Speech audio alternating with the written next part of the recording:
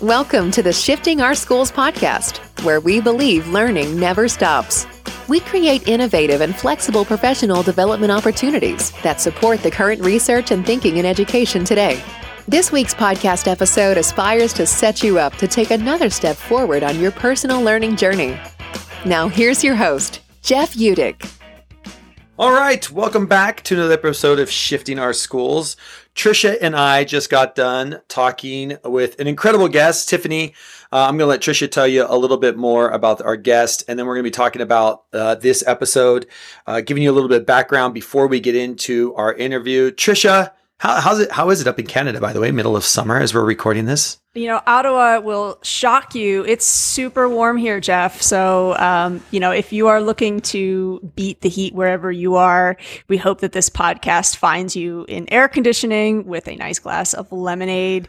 Today's guest, Tiffany Bova, if you are a regular reader of Forbes, that's how I first came across Tiffany Bova. She talks a lot about employee and customer experience. She'll talk about that in this episode too. And again, we're doing this special series looking at the entrepreneurial mindset. Those of us who are nurturing tomorrow's business leaders, we wanted to give you some of the thought leaders in the field to talk to you about their experience. And what Tiffany shares about employee experience, I think resonates with what teachers try to do in the classroom, right? Trying to make sure that they are fostering psychological safety, that they have a classroom environment where everybody really feels and understands that their ideas are welcomed and are wanted.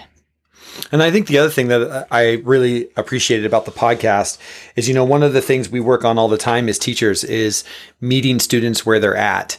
And how that transitions into the business world, as someone who is helping entrepreneurs, Tiffany is talking about how she is constantly trying to figure out and meet entrepreneurs where they're at. And there's so many crossovers, I think, between the work that she does with entrepreneurs and the work that teachers do with students, that I found myself as an educator like, okay, I'm doing the right thing. Like, I'm having the right conversations. I'm focusing on the right things. We talk a little bit about soft skills, which I know, Trisha, you and I keep talking about, like, aren't soft skills. These are literally the skills. And she talks about those, right? She talks about, like, these are the skills.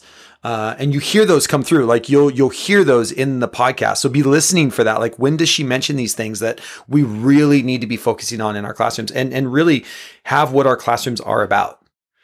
Absolutely. So you can learn more about Tiffany Bova over there in the show notes. She hosts her own podcast that's also had some extraordinary guests, but I really appreciated how time and time again, she came back to how important it is to be a skillful listener. So check that out in this conversation too. All right. So here it is, our interview with Tiffany Bova. And with that, on with the show.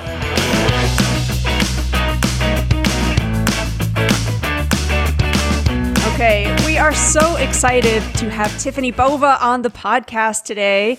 I'm going to quote from her bio, and again, you'll be able to learn much more about her on her gorgeous website. I do need to say sort of kudos for that. Jeff and I love looking at different websites, and yours is just simply stunning. We loved the design of it. So your bio, in part, reads, Tiffany Bova is the global growth evangelist at Salesforce and the author of the Wall Street Journal bestselling book, Growth IQ, Get Smarter About the Choices That Will Make or Break Your Business. Bova has been named to the latest Thinkers 50s list of the world's top management thinkers and has been a welcome guest on Bloomberg, BNN, Cheddar, MSNBC, and Yahoo Finance, amongst many, many others. Tiffany, looking back on your formative years, we're really curious to hear from you in terms of where your spark for leadership in your field, and maybe I should say fields, because you cross over into a lot of different sectors, where that spark might have originated. Boy, well, thank you for having me. Let me start there. It's a pleasure to be here with you both. I think that there is a lot to be said for what you do as a kid and sort of where you find those sparks as a kid, like, are you curious about things? Are you encouraged to be curious about things? Do you try things even if you know you're terrible at it as a kid? Do you keep doing it even though you know you're terrible at it because you have fun and your friends are there? Like, I think those lessons all sort of carry through your adult life. And I think as you get older and you're a little bit more reflective on those kinds of questions, or you get asked those questions, really, that you start to tie back to those things you did as a kid. So I was an athlete. I was really, really good at sports. I was not very good at school. So that is where I sort of, found my joy and my fun and got my competitive spirit. But the spark for always trying to strive to be better, that came absolutely from athletics. How about the leadership side of things too? Were you a leader in athletic sports, or do you just find because I think we see a lot of parallels between students who were in athletics and this idea of leadership, team playing after school as well. Do you kind of see some of that as well? Well, I think there's two sides to that coin. I think one is being a contributor and being managed by a leader. It is also like having a coach. Yeah, right. In sports, you have to respect their opinion. You have to be able to take that tough love that, you're not doing a good job. It teaches you to have thick skin and to not try to take it personally, which as an adult is even difficult.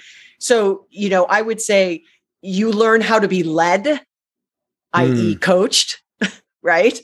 Right. And then you also see what attributes of a successful coach you would want to emulate.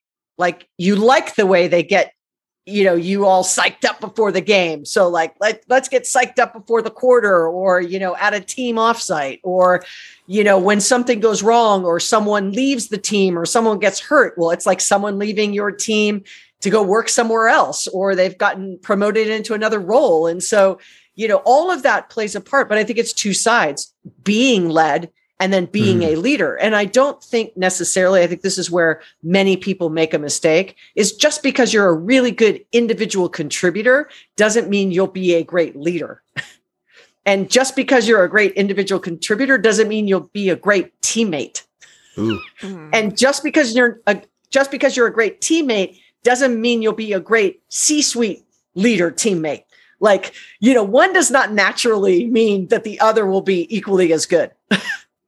I like that. And, that kind of reminds me of, looking at that from the individual perspective relates to some advice I've seen you give to businesses and corporations in terms of always thinking about building partnerships and always sort of expanding on what their team means. So I love how that advice is good for one person, and it also might be good for kind of brand identity. That piece about being coachable and taking on feedback, I wonder actually if part of what has enabled you to continue to do that, you of course host your own podcast, the What Next podcast. You've had an amazing archive of guests. You're coming up on hitting 200 episodes. You've hosted Seth Godin and Arianna Huffington, just to name a few of the names that I know listeners of this show will recognize. Is there a conversation from your catalog of episodes that you might point us to that you might say either, has shifted your work, or, conversely, is yet again another example of the philosophy that you were just unpacking for us? So I would tell you this, the podcast started before the pandemic, and then everybody got a podcast. But before the pandemic, when people were not sitting at home going, what am I going to, should I do a podcast? Was selfishly because I would have these amazing conversations with people like backstage or at an event. Yeah. And selfishly, they were just my conversation.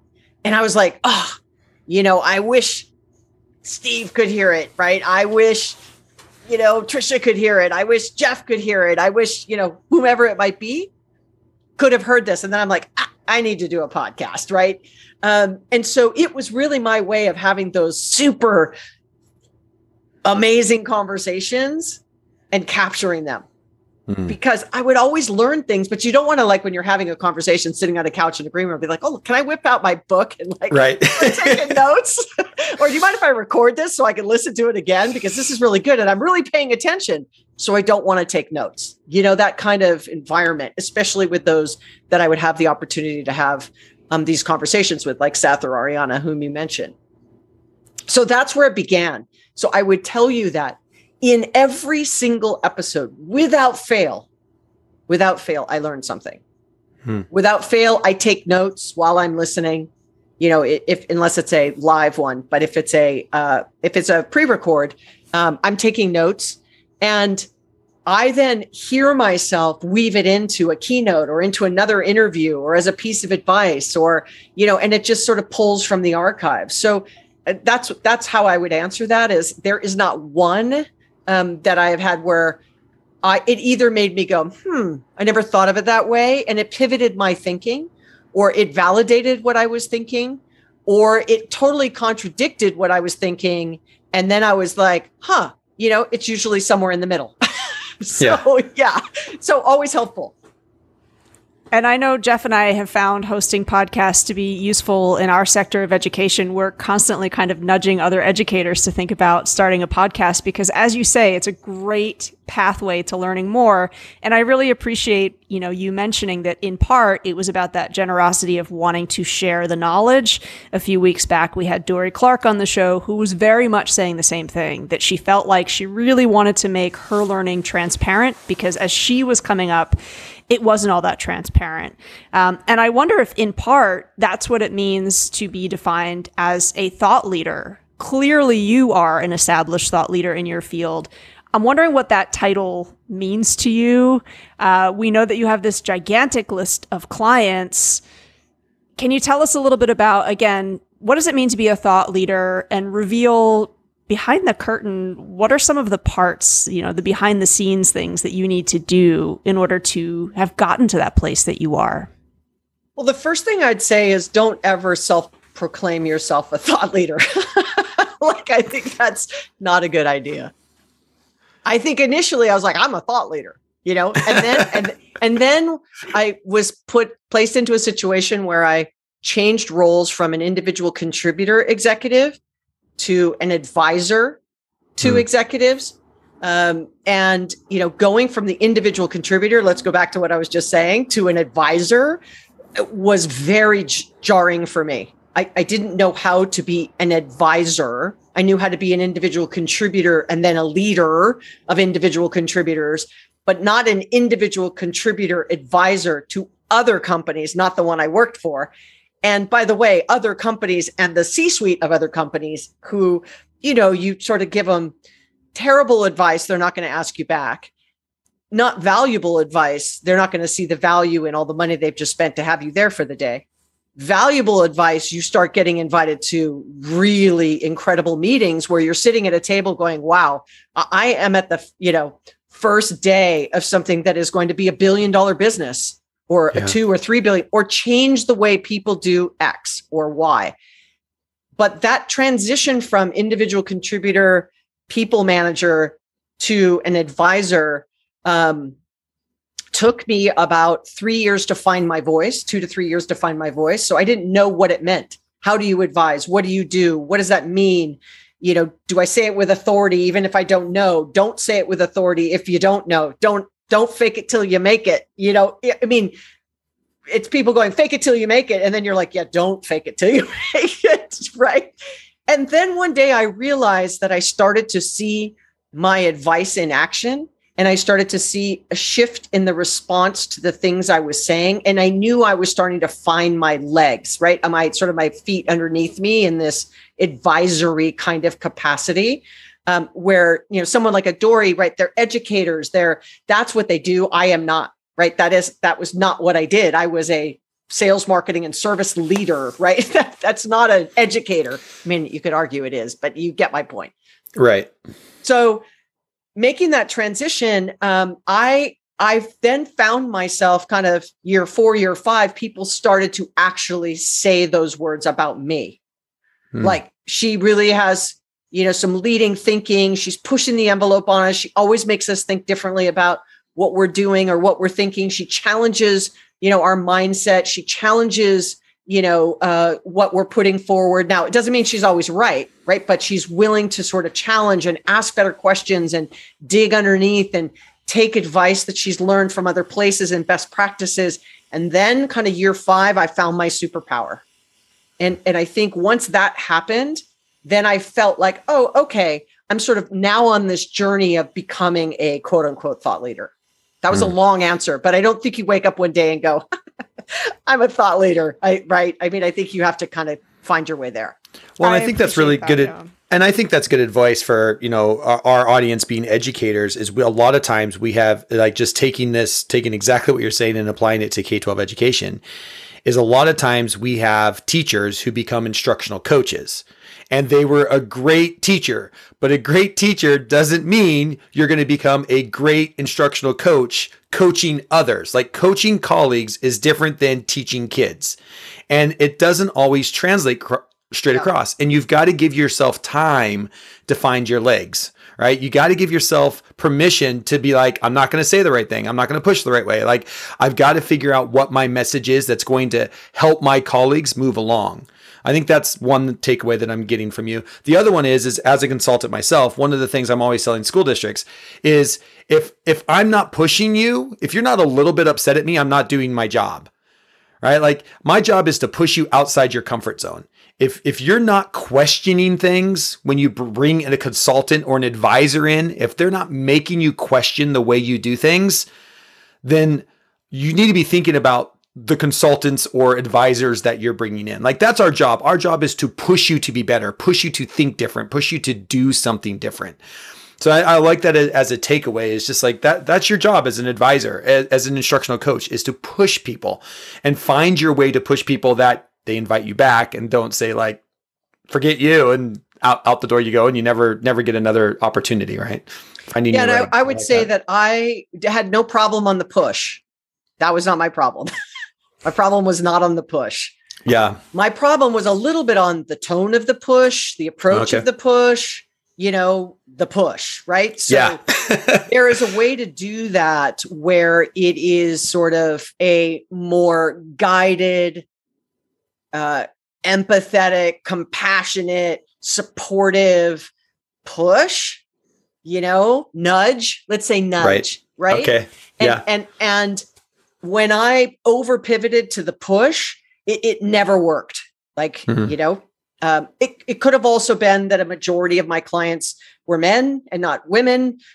Tech, there's a lot of things to unpack in that statement alone, but move past that. I think that also had something to do with it, but I want to take ownership of it as well. Sort of the self-awareness of what is it that I could be doing better and different, because I know that they could use my advice.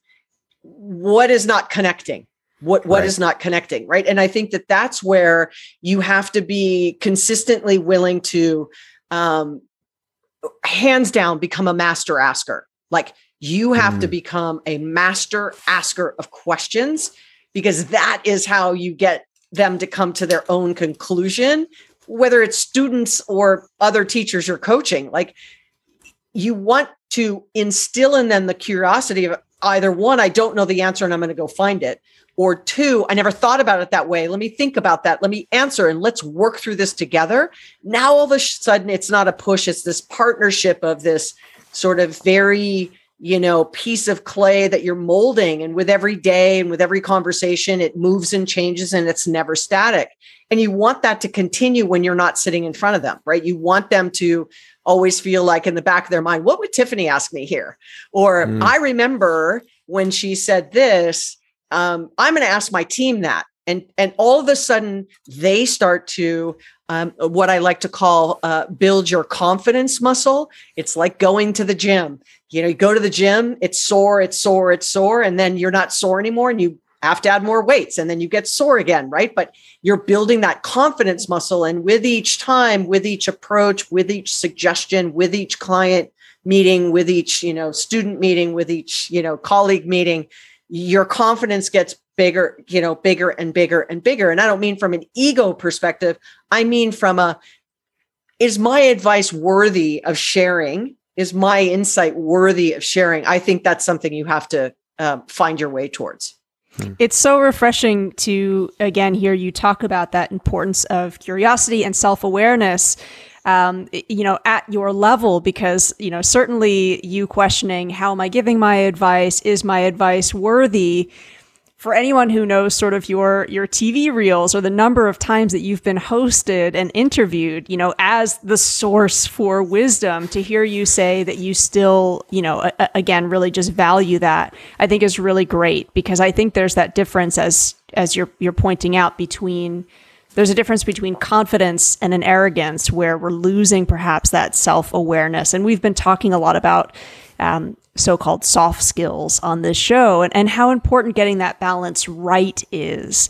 And of course, over there on your website, folks who are interested in seeing some of those interviews with you, you often being on the opposite end of that, being asked, what's going to happen next? Tiffany, tell us what's coming next. You are there sharing that wisdom. We're actually going to link specifically to an episode of Unleash Results where you're talking about the stages of organizational growth. And Jeff and I are big believers in, reminding schools we are organizations too. Often we can steal some advice from the business world. You talk about how important the context of a market is. How has the conventional wisdom on market analysis changed in your career? We're finding the world of education, of course, has flipped and done cartwheels and somersaults just in the past decade. But how has your conventional wisdom sort of evolved? And if you could also just speak to what has enabled you to sort of continue to look and do analysis in perhaps a different way. Yeah. So in full transparency, when I said I wasn't a good student, I was not a good student. I'm not sort of, being, humble. I was not a good student. My college counselors were like, hopefully you get in somewhere, sort of a thing. So, and then the second year of my formal university college education, you sit with your college counselor and they sort of, say, okay, what is your undergraduate degree? What have you decided? Like you go through that whole conversation. What have you taken already? What are your, you guys know this better than I. And my advisor across the table from me went, yeah, I don't know if business is really for you. So I think maybe you might want to not get a BA in business administration. Anywho. So anyway, what do they know? So here's what I would say about that was I am not a read learner. I am a listen visual learner. And I was in college in the 80s. So we didn't have visual. Right. It was read, it was lecture, it was take test, it was show back up. It was, awful at best, if you even showed up to class, right? That's a whole nother reason why I wasn't a great student, but I digress. Okay. But once and then I sort of got into the working world. And for me to find out information about what was going on was very similar to school. Like pick up the newspaper, pick up a magazine, pick up a book, have it there. And then you would sort of go, okay, now I've done my, read newspaper and magazine, research. Okay, now I'm ready to go talk to somebody. What has changed is the ability for people to consume content in multiple channels now, which, for educators, if you're listening, like you're going to have students like me where I did not do well in school, but I'm super whip smart. When you give it to me in a way that I'm totally engaged, I can tell you exactly what you just shared with me. If you wrote it down and told me to read it and asked me, it would be less because I probably wouldn't be retaining because I wouldn't be as focused. So I would say once that started to change for me, my ability to be more curious and to learn more and all of those things became easier for me. And so that's why I actually mix my channels as well. Like I do voice, I do a LinkedIn Live, which is, video, which then turns into voice. So someone may not want to watch, they want to listen. I did in my book, I didn't just write words. I then did sketch notes and I underlined. And at the end of the chapter, I go key takeaways because I'm not going to make the assumption because I'm not going to read every chapter, but my eye will go to the underlines. And then if I'm not that interested, I'll read the key takeaways and move on. And so one of the number one things I heard back from people who read my book was they appreciated the format almost more than the content, because they actually made it through the book, because it was something that they felt was an engaging, flat medium, right? Although, you weren't seeing video. And the thought was those underlines at some point, if they ever caught up. In the Kindle, you could tweet right out of, because they were tweet size. I was thinking ahead, but they're not there yet. But, if you just take everything you just asked me, right? The context of how we learn, where we learn, why we learn in real time now, if you think about Salesforce, like within our CRM tool, if you're stuck on something, literally there's just-in-time training pops up and gives you a 30-second coaching on what to do in the next stage. Like, trust me, that was not here 20 years ago when I was selling using an Excel spreadsheet. Right, 5 years ago. So I would say everything has changed because of technology, but then you also have the bad information, the bad data, the bad insights. Like, then you can put people down researching down the wrong hole, right? They're kind of running down the wrong path. And it's not that the information is wrong. It's just, it's probably a view that is not going to be helpful in the grand scheme of things, unless you are really going for a niche. I really like that, because hopefully that. No, I think that, and this is what we're seeing. And I think that's one of the things we're constantly stressing, right? Is that there are multiple different ways to access information. There's multiple different ways to get information in front of learners. How are we making sure we're giving the choice? And that's what I hear you saying, right? Like, learning these days needs to be about choice, just in time, and the choice to read, skim, listen, watch. It's all there. But it's how do we create educators. these choices? But it's hard for educators, right? You've got a textbook. What are you going to do? Like, you've got a textbook. What are you going to do? Yeah. Like, are you going to go home and record the whole textbook so that someone can listen to it in Audible? Are you going to, do video vignettes of each chapter for your, that's a lot of work for an educator, right? So the point is that for those of you who have the ability to, help your educators be more cross-functional, then it is, do we want to do a little TED style talk, 10-minute snippet of, instead of Cliff Notes that we had in a little 25-page pamphlet, right? Do the Cliff Note in a 10-minute video for people who learn. So, like, a friend of mine's son has ADHD. And so he was medicated through school. He got really frustrated. Like, he wasn't a good student, and, always told, like, you got to go to special this and special that. And, all of those things. And I always felt badly for him. Like, I wasn't diagnosed with it, but my focus was just not there. I wasn't interested. I wasn't engaged. And so the fact that I even got C's was miraculous. But, now he's taking cooking classes and he's like nailing it, right? It's a show me, tell me, let me see it. It's stimulating all his senses, not just read. He's focused because it's fun. He's killing it. Right. So it's not that he wasn't a good student. It's that it's just, that's not how he learned. And so cooking classes, clearly how he learned. So whatever he wanted to decide to do, that would have to be the way he learned. Right. So if you're going to be a tradesman or a painter or a contractor, that he needs to learn that way versus reading it in a book. And I think that's the thing that makes kids and people unique, is their communication styles are different. Their interests are different. And so as a leader, as a coach, you also have to know how your student or how your colleagues, how they learn, because then you may have to adjust how you communicate to them. Because if you're just talking at them, that might not be how they learn, right? So it could be, I'm going to have you do an exercise. Go watch these 3 videos or do this or do that and come back. And that's the way they will learn it, versus sitting there and telling them what they need to do. So getting creative doesn't mean you have to create the content. It means you'd have to find the content and give them the ability and give them the options that's the way to learn. Yeah, I love that, because I think, to your point, there's a lot of content out there, and teachers, it's a lot to try to remake your entire textbook. But if you can go find the TED Talk, there's a TED Talk on the Revolutionary War. You can use that as part of your text, if you will, or part of your course, for those students that would rather go watch a TED Talk video than they would read the chapter. Watch this TED Talk, this video, this documentary that have 3 very different views about the Revolutionary War, and then come up with your own opinion. I mean, God, Yeah. like what an idea. Let them come Yeah. up with their Shocker. own opinion about what they think. I love that.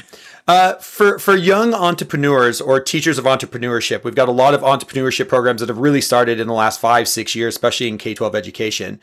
As they look to brands and businesses, can you offer a few maybe questions for inspiring entrepreneurs? I'm thinking of like this high school kid who's got an idea and they're just trying to figure out how to get started. We see this a lot in schools that I work with. I have conversations with these kids. It's like, I got this idea.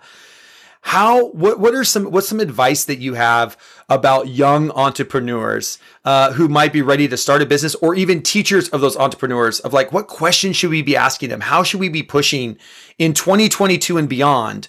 What are the conversations we should be having with entrepreneurs and young entrepreneurs at heart?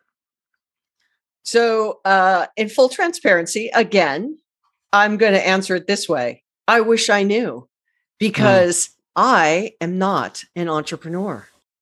Hey folks, just a quick word from our show sponsor. We're excited to welcome Libsyn as a sponsor of the Shifting Our Schools podcast. We talk a lot about the power of podcasting and the different ways you can use podcasts with students, with colleagues, and with your larger school community. The biggest hurdle to overcome is finding a place to host your MP3 file, aka your podcast file. That's why we're excited to have Libsyn be a sponsor of the podcast. Our podcast has been on Libsyn for 4 years and we love it. Libsyn has everything you need to plan, launch, and grow your own podcast. Libsyn provides some of the best resources created by expert podcasters who will show you everything you need to know, like what equipment you should use, how to record great audio, how to get your show onto Apple Podcasts, Spotify, and other popular platforms, and much more. Plus, as a friend of Shifting Our Schools, when you sign up with Libsyn, you get your first month of podcast hosting for free. Summer is a great time to start dabbling with new technologies. And if you are thinking of starting a podcast this school year, you can now get started for free. There has never been a better time than right now for you to start podcasting. Visit Libsyn.com and use the code FRIEND. That's FRIEND.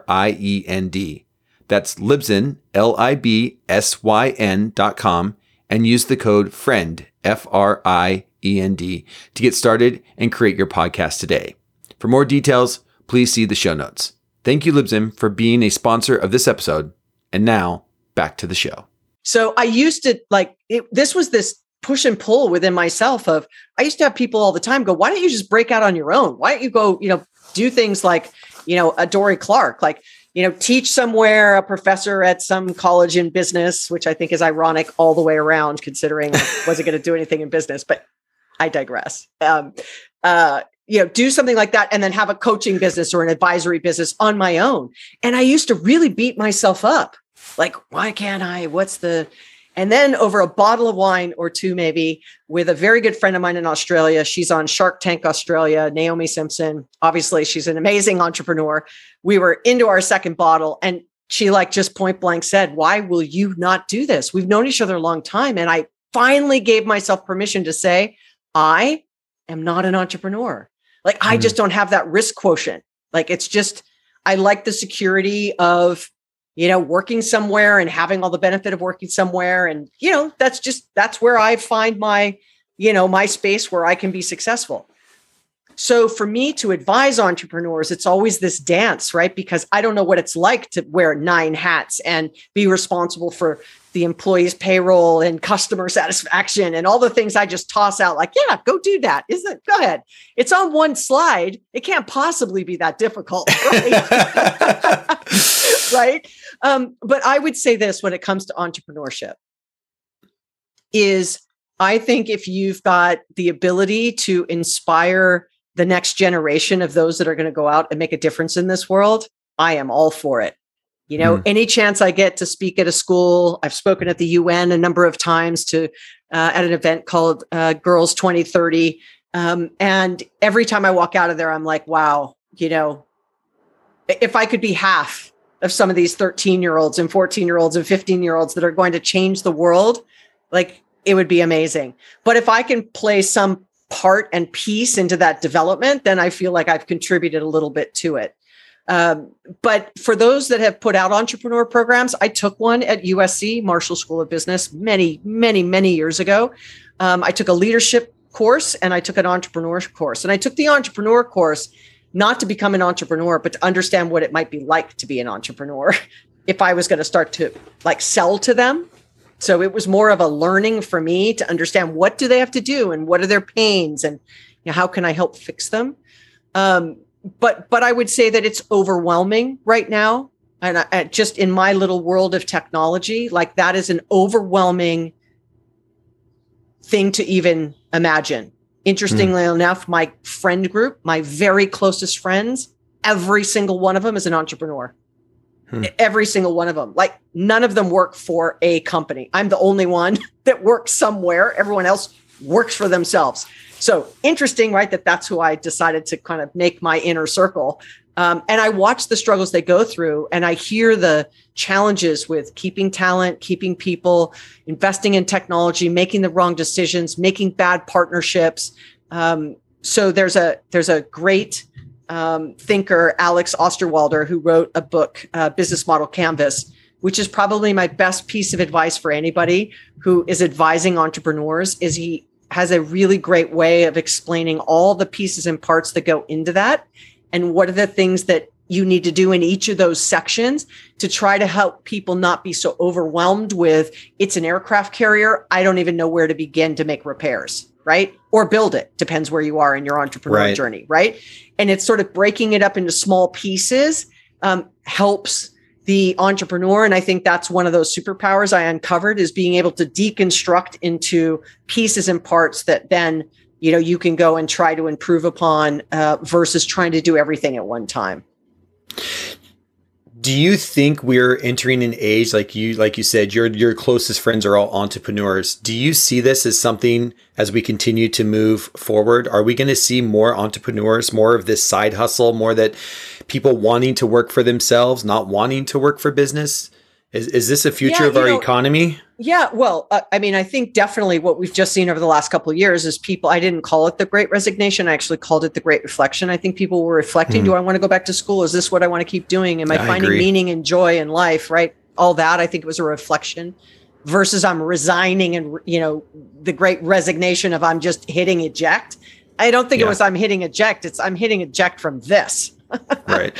I'm moving on, right, to something where I don't want to hit eject. And in some cases, in a good number, if you look at the stats, there was a significant number of new businesses, entrepreneurs that stood up during that time as well. I've always wanted to do this. Why not do it now? Right. And so, but I would also say that that's a lesson into the curriculums that get set. Should we be doing more entrepreneurial kinds of classes for kids in the high school age that may not go to college, but giving them the tools to understand how to even start their own business? Okay. Two, even managing money, what that even means. I mean, I didn't learn how to manage money in high school, for sure, because I totally screwed up in college. And then it took me, till my 30s to clean that up. But, are we teaching people the skills needed to make that decision without going out and really being really destructive to their, a decade, if not more, of their future, because they've gotten themselves into such trouble in that first initial step? So is the answer, if that's what we think, because I would agree with you that I do think that is then what's the difference in the curriculum? What would have to happen in the curriculum? It might not be in the main curriculum, but it could be extra credit curriculum. Sure. It could be weekend curriculum, after school curriculum, summer school curriculum. It doesn't have to be part of the core, but are there things that you could do there? Because maybe college isn't for them, but if their parents then see that they're totally interested in starting their own business, or that they're more supportive of, well, I don't want you not going to college and, sleeping on my couch. But if you're not going to college and you're sleeping on my couch because you're starting your own business. And if you listen to all the entrepreneurs that have made it to, star status, what do they all have in common? Oh, I was 11 and I was selling, car parts out of my dad's garage because, and I was doing this with my mom and I was doing this with my, neighbor. And I saw that this was broken. And so I went and started this and I stood up my lemonade stand, turned into a food truck. And, they usually are those kids. And so imagine if there was a place and a way, there were generations where there used to be trade schools. We don't really have that anymore. And True. So, what is the way to capture that kind of, because we know that the classic educational process and system needs work, knowing where we are today. 100%. Couldn't agree with you more. That's sort of the big theme of this podcast. Tiffany, we sort of come full circle in our last question here. You were talking about the important education that you had as an athlete, and everything that you learn from what does it mean to be a part of a team. You've written a lot about employee experience, and I'm pretty sure this is more or less a direct quote from you, where you wrote something like, happy employees make happy customers.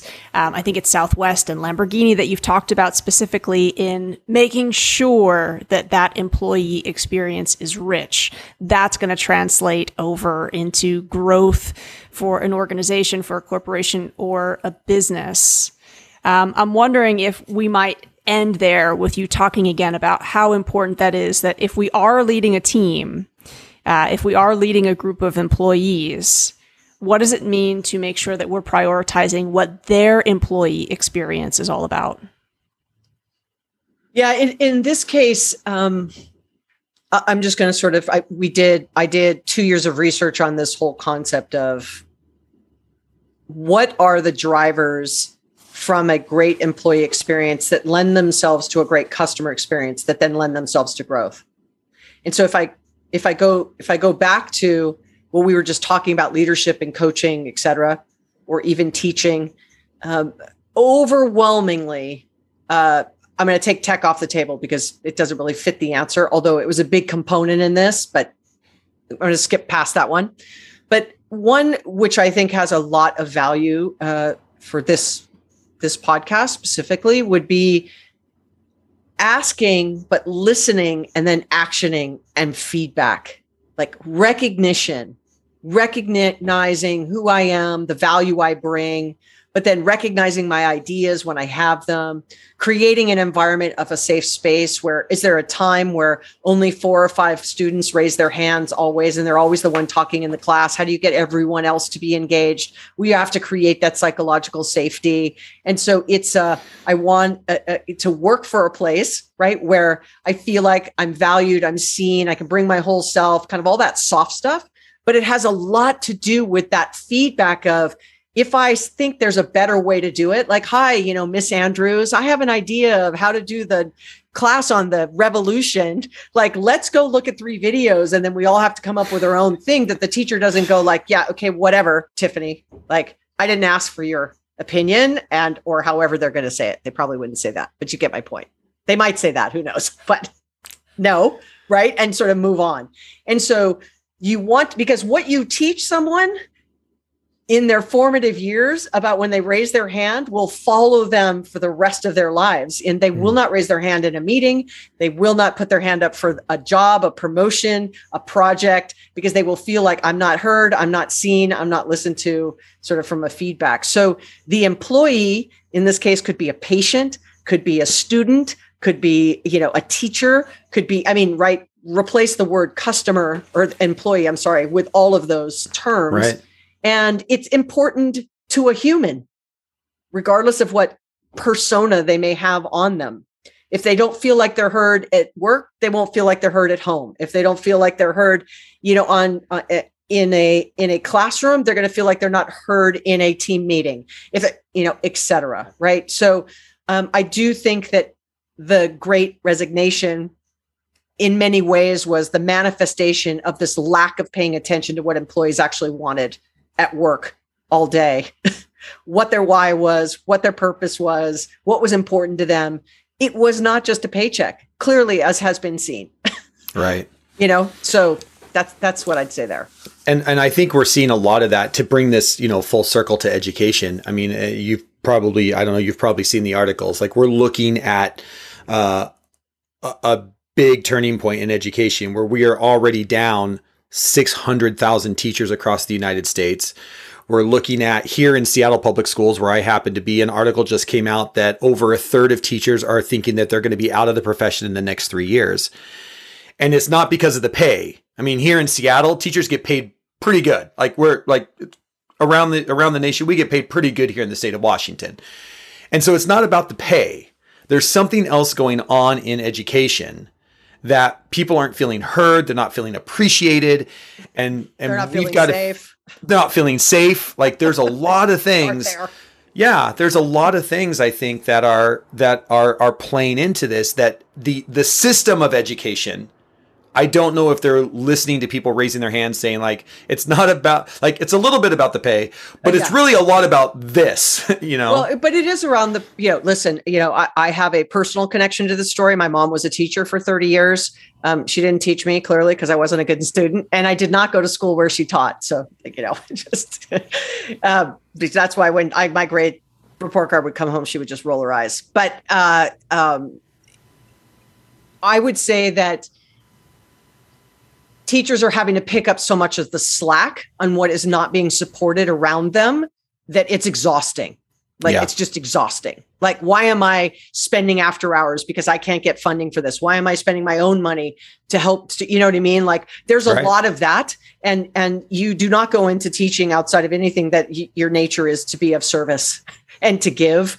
And so you're looking for whom you work for to also be in service and to give to you, that it's not, and all in the aspect of students. Now, I'm hopeful that everything that's just happened in work will start, in sort of the future of work, will start to permeate we're not going to think about work the same way. It doesn't mean we go into an office. You don't have to do this. The gig economy, like you can live elsewhere, teams, will that now translate to education? And I think of all the conversations we've had, especially in the last year or two around education, has not been around this, right? It's been all the things we're going to try to tighten up around things that in the whole grand scheme of things, like, isn't helping the education of those that are getting educated, right? It's going back to I'm going to teach them in one textbook and it's going to be this way versus let me allow them to form their own opinions about what they think is going on here or has happened in the past. So, I think ultimately I'm hopeful, and I feel the same way about healthcare. I think healthcare, I think education, I think work. Healthcare and education specifically are two that really could use a little 21st century thinking.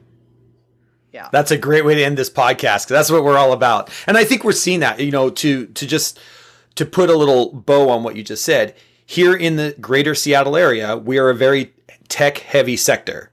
We are not seeing people return to the office. Like, there's all kinds of articles coming out, like they're just not coming back to the offices here, which is having a direct impact on our public school system in that, and I'll just take some of the tech companies here in downtown Seattle are optioning people can come to work. And right now it's either 2 or 3 days a week. Most people are deciding to come to work, say Tuesday, Wednesday, Thursday. So they're having these, a weekend plus a light Friday and a work from home Friday and a work from home Monday. What we're also seeing in schools then is we're seeing attendance drop off on Mondays and Fridays. So what does that mean for education when I only get my kids in class 3 days a week and I still am required to do something different on Mondays and Fridays because the parents are going to have the kids learn from home that day? Like, we have to rethink what it means to educate when your students can learn from anywhere, anytime. And the problem is we now have a community, or we have a, public that is like, hey, you know how to do this online learning thing now because you just did it for 2 years. Let's take apart that it was a pandemic and it was an emergency situation and we were all flying by the seat of our pants. There's a mindset out there of like, well, I can just pull my kid on Friday because they'll just learn online because you all know how to do that now. Well, and I think it's putting a lot of pressure on the educational system really fast to think differently about what does education look like in the 21st century. I agree 1,000%, but I also want to make sure that we don't leave behind those that aren't in the same situation to do that. I mean, I'll just talk about when I first, I'm in Los Angeles. It was, the first month of the pandemic and everything was still totally shut down. Like, there wasn't sort of emergency open at the moment, right? Everything was still shut outside of kind of pharmacies, those kinds of things. And I was pulling into my parking lot for my CVS, sort of my Rite Aid pharmacy, and the parking lot was full in front of the Starbucks. And I was very confused. I didn't understand. Like, I don't understand. Starbucks is definitely closed. And the cars were packed with people sniffing the free Wi-Fi from Starbucks. Yeah. And because they were educating their kids, they were working. So while the one huge caveat here is as you move across this country, there is still, like, if you look at Detroit, I think 33% of people in Detroit do not have high speed into their home. So you can't just naturally push to, and, Seattle's a great example. There's a huge gap between have and have nots in your 100%. state. So you have to be careful that we can't make these blanket decisions unless we figure out ways in which, the big companies like the Amazons or the Tableaus or the Microsofts that sit in your downtown, are going to be able to find ways to donate technology out to level the playing field so that if people are going to educate from home, everyone has that opportunity. Otherwise, Mondays and Fridays, the students aren't doing anything, right? Right. Because the parent is working 3 jobs. Exactly. So, I think this is the danger in it. We cannot make sweeping assumptions about future of work. We cannot make sweeping assumptions about future of education or healthcare, because not everybody has everything we all, think everyone has.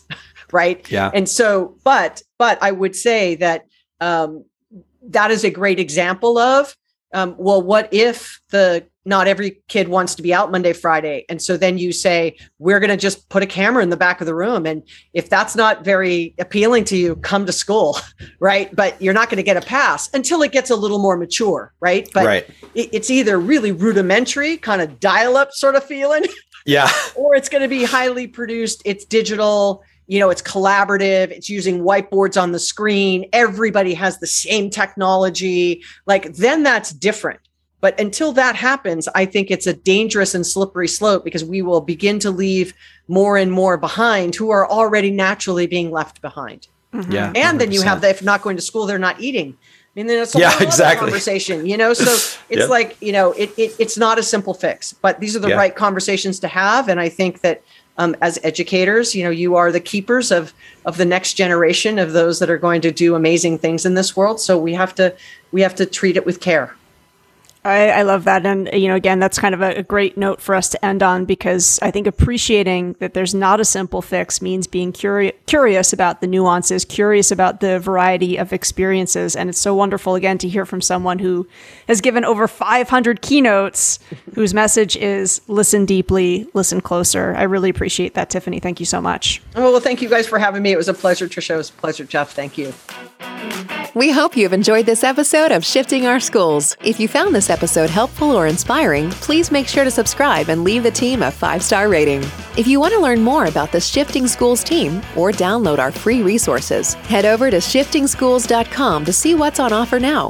Thanks for listening, and we'll catch you next week for another episode to keep rethinking the shifts our schools need.